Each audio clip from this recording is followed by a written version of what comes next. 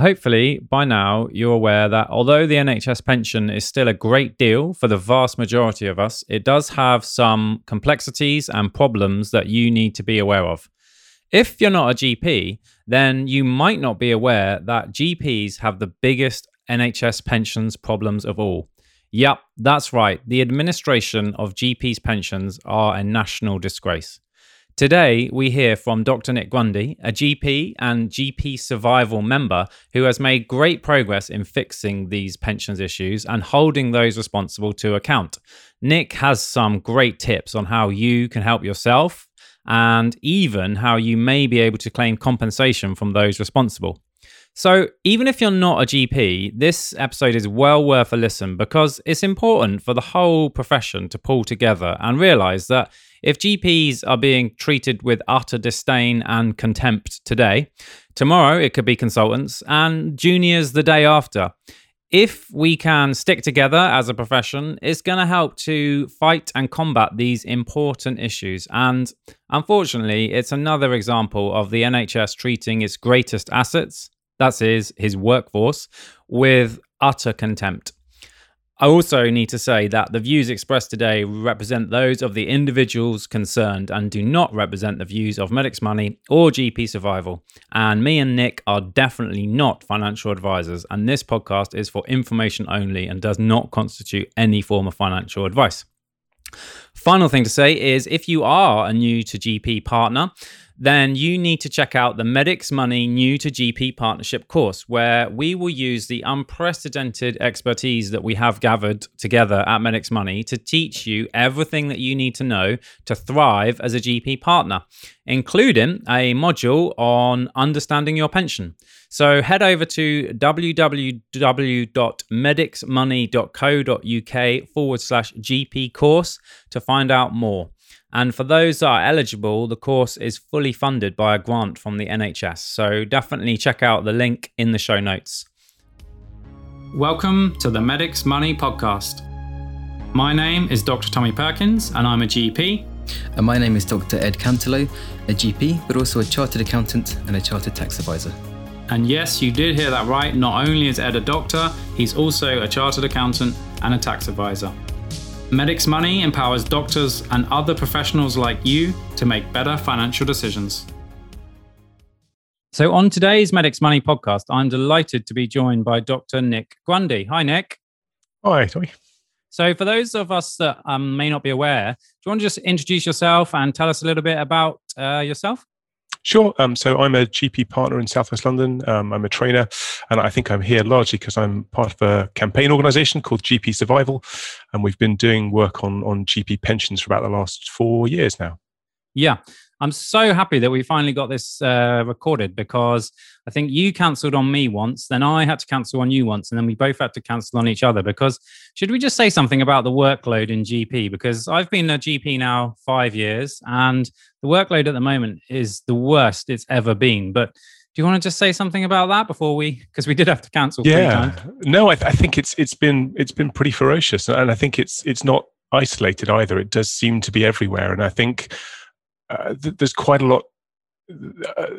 Our receptionists seem to be getting quite a lot more flack as well. There's a bit more rudeness floating around, which makes it even harder in some ways. Yeah, so it's definitely tough out there for everybody. So if you're struggling, it is not just you. But I really want to get into talking about GP pensions because GP pensions are an absolute mess. And we'll talk about why. But the GP pension, the way it works is significantly different from hospital doctors because if you're a hospital doctor, you do your work and then your trust or your employer looks at what part of your pay is pensionable and what contribution you're on. And they pass that information directly to NHS pensions who hold all your pension records and then at retirement, NHS pensions pay out the money. So super simple. But for GPs, it's absolutely ridiculously complicated. Do you want to just tell us a bit about how it differs? Because some of our listeners might not be aware. Sure. I mean, it used to be similar to the hospital model in that there used to be lots of local pensions offices. And so a bit like at a CCG level or PCT level as was, you'd have a pensions office, and as a GP, your pensions contributions would go in there and they would handle that process that you described of passing the paperwork on to NHS pensions. And that's the important bit because that's what actually updates your pension record. But since 2015, we've had Capita, so part of Capita PCSE, has been doing this on behalf of NHS England, and they took over all those old pension offices. And we'll probably go into the issues that's created, but essentially that process has largely broken, I think it's safe to say, in the intervening 6 years. Yeah, I mean, you're right. Largely broken is a polite understatement, because since Capita have been involved, the bit where they collect all the data and make sure that it's accurate and pass that on to NHS pensions has just not been happening in any way reliable. And that's had a devastating effect on GPs and their pensions. And I mean, we've been tracking this for ages, thinking someone's going to fix this, because it's such it's a total disgrace, basically, and it's still, despite your best efforts, not fixed. I think to be fair, has got a little bit better, but a little bit better than absolutely terrible is not fixed. So why has this been rumbling on so long?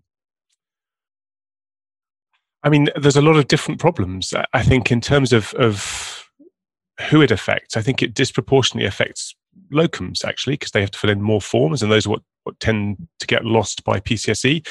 And I think often locums are less connected to the sorts of organizations who can tackle this, and less part of the sort of GP ecosystem, so less perhaps aware of the problems until their whole total reward statement goes blank. But the problems have arisen for lots of reasons. There were some changes back in 2014, 2015 about what forms needed to go in where, and those weren't terribly well communicated. And part of that, again, is that there aren't any good lines of communication between NHS England, who put these changes in place, and the GP workforce as a whole. And so you had that situation which happens with all sorts of things, where messaging goes out to someone in the CCG who sends it out to practice managers, and then it might get down to a few people that way. But if you take the end of year forms, people still don't know they have to fill those in part, a decade on, more or less. And that's a communication thing. And that, to be fair, isn't PCSE's fault, and it's not entirely NHS England's fault. But it does reflect the fact that those changes cause problems. But really, the issues have arisen just in that boring mechanical process of you send money and a form off to Capita on a monthly or an annual or whatever it is basis, and sometimes they cash the checks and don't lose the forms. Sometimes they send everything back. Sometimes they just silently reject everything. And that's been happening now for 6 years. I think to most GPs in the scheme, and it's been completely invisible. I think a big part of the problem of where we are now is that those historical problems have gone completely unnoticed for most GPs, and then you've now got 6 years of problems to unravel. Going back a stage further, without wishing to sound too relentlessly negative, that process of moving from those regional pensions offices to PCSE, that was a huge problem as well, because we've got cases that GP Survival have tackled where people have now got data that was in their pension record with NHS Pensions. They've got data from 15, 20 years ago, which has gone missing in that move. So data that was there has been overwritten by data that's gone missing when those records were transferred across to PCSE. Yeah. And when we say data's gone missing, let's be clear what we're talking about. What we're saying here is GPs send PCSE thousands of pounds of pension contributions with the associated paperwork so that it's recorded appropriately in their pension records. And then that data, that money is effectively lost. All the paperwork is lost. And then typically you get an email. When I was locuming, I got an email 2 years later, after trying to get my paperwork sorted, saying, can you send us the form again? That was the third time I'd sent this form, and I'd sent them £1,500. So GPs are sending in thousands of pounds of contributions, and they're just not confident, and neither am I, seems like neither are you, that they are being recorded properly. And unsurprisingly, that is having a devastating impact on GPs who are spending hours and hours trying to fix this with Capita, or even worse, opting out of the scheme, just getting frustrated with it. So let's park the opting out bit and let's talk about the work that you and GP Survival have been doing to try to resolve this, because I know you've made some amazing progress. Yeah, I mean, I think you're right to acknowledge the human cost of just having to manage it all. But like you say, we'll come back to that. So I think we started looking at it back in 2017 because we knew from people in the group in GP Survival that these problems were endemic and that huge numbers of people were affected. And the initial campaign that we ran was taking advantage of data protection law. So we asked people to submit en masse subject access requests to PCSE and actually to NHS England, who are the data controller for that purpose, really to establish the scale of the problem. How much data did they have? Could they get that to you in a reasonable time frame? And was it accurate? And the answer to all those questions was they didn't have much data, they couldn't get it out in a timely fashion, and it was wildly inaccurate.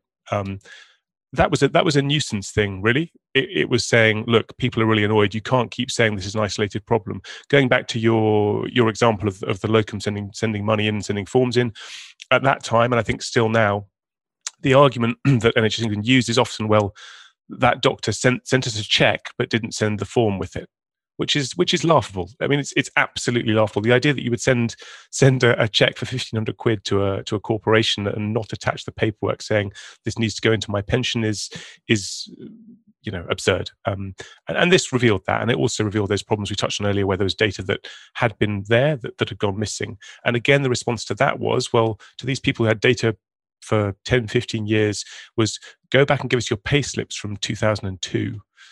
Which again was ridiculous. So we raised the initial failure to respond within the time frame to the subject access request. We raised that with the ICO. They weren't terribly interested. They had some sort of friendly chats with NHS England and said, don't worry, it'll all get better.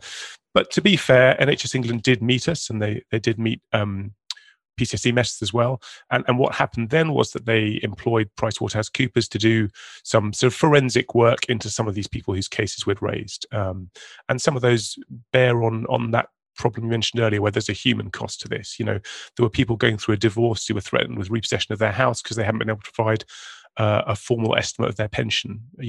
And the response from PCSE there had been, you need to fill in this form again, which you sent in 6 months ago, or, well, this data is missing, so we can't give it to you. And there was a GP who'd been diagnosed with terminal breast cancer in her 40s and was told she had to go back and get forms from a practice she'd worked out 5 years ago. And there was that disconnect between that human cost, the fact that this largely pensions are boring, mechanistic and technical, right?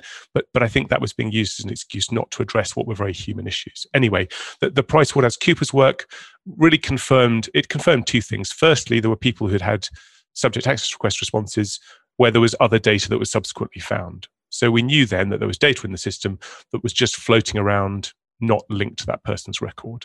And we also found that there were forms that had unquestionably been submitted and had gone missing as part of that. So that looked quite positive at the time. We had people then whose records were ostensibly fixed, and they could then get an updated total reward system statement, and then move on with their lives. A lot of those people, their records have since gone back to exactly the state they were before this happened. So we've got people who've been through that whole process, who've been through PwC, have gone in, have fixed their pension record, and they're now being asked for the same forms again that were identified back there. And so we, as part of that, the follow-up to that, the more recent thing, which you may have seen, or some of your listeners may have seen, was that we helped some people put compensation claims in, and those were successful. And about 50k has been paid out, or had been paid out earlier in the year thus far, to people who've had to recognise the work they've had to do, really doing NHS England's job in managing their pension payments.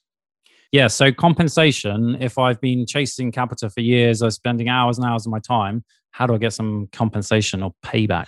So the first thing to do is to identify roughly how much time you've spent on it and how much it's affected you. And that's two things, really. One is totting up the hours. How many emails have there been? How long have you spent on the phone? How many cases have you had to raise? They won't necessarily compensate you for that time directly. We've got some ongoing cases where we're going to go to the Ombudsman to try and say what you've offered doesn't adequately recognise the amount of time this person's had to put in, and we'll keep you posted on those when we get there.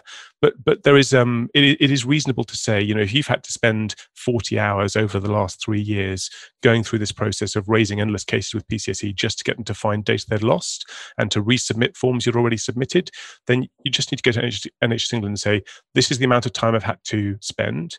This is the amount of pension involved. I'd like compensation of, and people have tended to get about between 500 and 1,500 quid has been the normal amount that people have gone for, but you should tailor that to the work you had to do. Before that, obviously, you need to know where your pension record is, and there is a huge amount of work there that you may have to do. Some people have employed accountants to help them with it, and if you do that, if there are professional costs, you should definitely include those in what you ask for compensation for. So if you have an accountant, be that as a locum, a partner, or whatever it is, ask them to account for their time, and if they've invoiced you for that, that needs to go in the claim as well. There are some other areas where we haven't yet gone into, where obviously this stuff not being handled in the right way can have tax implications. So if you've submitted pensions forms in good faith and payments in good faith, and those haven't gone through to NHS pensions, if you're at the upper end of earners, you might have had annual allowance tax charges, which you wouldn't have done if you'd known what your pension was. People are being deprived of that ability to plan financially. Now, that could be a huge thing. We haven't got to the point of finding those cases or raising them yet. But at the other end, you could be in a situation where those pension payments not coming out of your income could move you from one tax bracket to another in a given year. So you've paid more income tax than you should have done if the job had been done properly. Again, we haven't gone into that sort of those cases yet, because it really requires someone with a friendly accountant to do them. But you should look at that, and I'd be interested to hear from any of your listeners who are in that situation. We definitely know some friendly accountants. So yeah, let's talk about that off air. Yeah, I mean, the other thing that I wanted to sort of move on to talking about, maybe we should just quickly say as well that there is a special complaints email address. So if you want to raise a complaint, you email this email, and then I think they have 40 days, is it, to respond. And actually, I think they did an okay job when I used that. So, credit where credit's due. Yeah, I've got the emails, so I don't know if you want to include them now. Please do. Or yeah, so the NHS England ones are england.gppensions@nhs.net, and then pensionescalations@nhs.net. But before you do that one, I've given those in the wrong order, haven't I? So first of all, raise a complaint with PCSE, and you can do that either through the web portal or to the email pcse.complaints@nhs.net. And that's the 40-day one you were talking about. Yeah. And then if you're not happy with the response from that, that's when you raise the complaint with NHS England. And again, that's england.gppensions or england.pensionescalations@nhs.net. Yeah. And one thing, I'll be interested in your opinion on this, but one thing I was going to say as well is that we've got to be clear here. We're talking about PCSE. NHS pensions, we work with them very closely. We're working with them to help them because we have the best advisors and accountants in the business. They, in my experience, have been excellent. So it's really clear to separate that. PCSE is what we're talking about. NHS pensions, in my experience and the experience of Medics Money, has been excellent. I don't know what your thoughts are on that, Nick. Yeah, absolutely. I think the natural response people had initially was they logged onto their TRS and it was blank. So they assumed the problem was with NHS pensions, which is not an unreasonable assumption, because one of the points we made right at the start was this should be a single seamless system for the people using it, for us. And there was a bit of work initially where NHS pensions were just saying, not our problem, Gov, go back to PCSE. But they've got much, much better at saying, here's what you need to go back and ask. And that's been really helpful. And they've been very good as well at responding to requests for things called statement of contributions, which will just help you identify where data is missing in your pension record. So yeah, I think I'm sure no one's blameless in this, but they've been genuinely interested and helpful in my experience. Yeah, and we actually work with them, Medics Money, because we have all the best accountants and financial advisors for medics in the business. We actually meet them every 6 months where we hammer out the issues, and they're really responsive. And yeah, I think it's important to make that clear. Okay, now the final thing that I wanted to talk about, this is probably the most concerning bit for me, because I see so many of my colleagues who have been through all of this. They've sent off their checks or even sent it electronically on bank transfer, and the money's gone missing. And eventually they're just like, do you know what? This isn't worth it. I'm just going to opt out of the pension and buy some Bitcoin or a property or something else, right? So I am. It depends when they bought Bitcoin, doesn't it? Well, yeah. But let's not be straight. The NHS pension is a guaranteed index-linked income for life. Okay, is it my only retirement plan? No, but am I all in on the NHS pension? Definitely. Okay, so Nick, I don't know if you, because I'm really worried that so many people have just done exactly what I said. That this is too much hassle. I'm going to opt out. And how will we measure that harm? Like, yeah, two questions in one. But give me your thoughts. Yeah, I mean, I completely agree. I think it's very difficult to counteract that for the reasons we touched on earlier. People take completely understandable emotional decisions, just saying this is too much hassle. It's taking too much of my time. I can't be bothered. But I think financially, you will really, really struggle to better the NHS pension either in terms of the growth that you get from your money, and that's particularly the case now when, if we enter periods of high inflation, you just don't need to worry about that because your pension is index linked. And, people, I'm sure most of your listeners know this, but in the NHS pension scheme, as long as you're not out for more than 5 years, or it was a year in the 95 scheme, but if you stay in the scheme just for 1 month a year, even if you want to come out a bit, your pension grows by inflation plus 1.5%. And that's a thing called treasury orders. It happens every year. It can go up or down, but that's a better than inflation return, absolutely guaranteed every year till you retire. And with the best will in the world, even sticking that in a SIP or buying property, you just can't guarantee that level of return. So maybe it's about risk in some ways. You said it's not your only retirement plan. I agree. Perhaps it shouldn't be for lots of people. And as people start to reach the lifetime allowance, maybe they do other things. But if you want something that's really, really secure and actually really, really good, you need to be in the NHS pension scheme, in my mind. Yeah. So not financial advice, but I know a bit about the NHS pension and I love it. I hate the complexity of the admin and I wish they could sort that out. But the pension in itself, it's just hard to beat. Guaranteed index linked income for life. Nick knows a lot about pensions. He's also a fan of the pension. So just both of us know how annoying the pension paperwork admin is. But if you opt out, you might be depriving yourself of a really important part of your remuneration. So have a think about that. And of course, that isn't financial advice. It's probably the best bit of the NHS pay generally. It's the bit that is most useful. And I think even if you're looking at things like the lifetime allowance, if you're kind of getting close to retirement and thinking, well, I'm going to be taxed on this coming out, or if you have had annual allowance tax charges, I would say it's always worth getting financial advice. Pay a professional to do it, because that could be $1,000, but that will save you far more money in the long term in most cases, because I don't know that much about the NHS pension scheme, and it's been described as needing a degree in quantum physics to disentangle at times, but it's something that is potentially enormously valuable, and I would urge everyone to just get that advice before you drop out. If your IFA says come out, fine, and you need someone who knows the NHS pension scheme as well. You're doing my sales pitch for me, but this is why we started Medics Money, because it's so specialized. We have 52 advisors on Medics Money now, and I don't think there's many people that we're missing who actually, the best of the best. So you've listened to our podcast, you know what kind of level they're working at. And if you need advice, I hate paying for the advice, but it's just a necessary evil part of it. And as you say, it's very niche. So you're doing my sales pitch for me. So that was... Other providers are available, right? Is that right? Well, yeah, but they're just not as good. So, I think, that's a really worrying thing for me. Okay. I know we're getting short on time here and both of us are super busy, but one thing I just wanted to touch on as well, I don't even know whether to open this can of worms, but you may or may not know that Capita just recently introduced a new online portal, and there are major, major problems now with the practice payment system as well. Should we say a few words on that? I mean, it's a pretty dynamic, evolving situation. Which words are we not allowed to say? I mean, wow. Yeah. Yeah. I mean, it's had all the hallmarks of, and I hate to say it, but it's had all the hallmarks of NHS England and Capita's collaboration so far. It's overpromised and underdelivered. It hasn't managed, people are missing QOF payments. There's been huge data protection issues in that you can go in at practice level and see all the other GPs' pay and pensions data. I mean, it's one of those things where, again, it's probably really well intentioned, but God, how did they put that thing live? Yeah, but in a serious note, we're not just talking about pensions here. We're talking about the income that GP practices in this country need to survive, to pay our staff, my staff, your staff, to serve our patients. And if they don't fix this soon, there's going to be a massive problem. So it's an evolving situation, but if you're not aware of that and you are a practice manager or a partner, you need to get aware of that, because this is a massive risk to our businesses and our patients, in my view.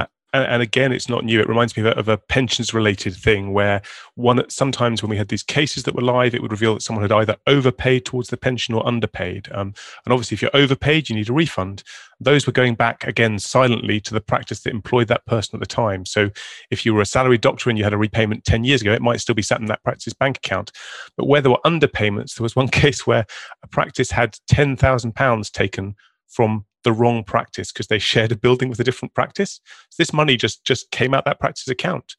And then, everyone had to run around getting the money back into the account because it had come from the wrong GP and they weren't expecting it. So it's that level of just sort this out. It's really hard to do things that badly, I'm afraid. My podcast listeners can't see this, but my head is in my hands over this. But I think hopefully this has given you some things that you can do yourself. Those emails that Nick mentions are really useful. Compensation is really useful. Stick with it. The pension scheme is still a great deal from the vast majority of us. Thank you so much for your time, Nick. Thank you for all of the work that you have done for this as well. Where can people find out more about what you're doing? And is there anyone else that you need to acknowledge that's been helping you on this ridiculously convoluted but very, very worthwhile journey? First of all, thanks for having me. The main people to thank are the people who've submitted cases through GP Survival. They've done most of the hard yards here, and it's been an enormous amount of work for them. But obviously, GP Survival is probably the place to go to look for more information. And there's a Facebook group and a website. And it's important to say as well, there are other groups who've been working on this. So the BMA have done some good work, particularly Christian Agarwal, people like that. So there's lots of people out there doing stuff on it. And I think it's a question of getting help from as many places as you can. But yeah, the GP Survival Facebook group or website, if you need more stuff out there. And Pulse have been very good about publishing guides that we've done on things as well. So there's a thing up on Pulse Intelligence now, which goes into a bit more detail on that process of how you can claim compensation and fix your pension generally. Yeah. Brilliant. I'll drop those links in the show notes because they are really useful links. Thank you so much for your time, Nick. I'm so glad that we finally managed to get our super hectic schedules together. I hope that your workload in GP calms down and things improve a bit. And just thanks for everything that you've done. And thanks for taking the time to join us on today's Medics Money podcast. Thanks for having me. Lovely to talk to you.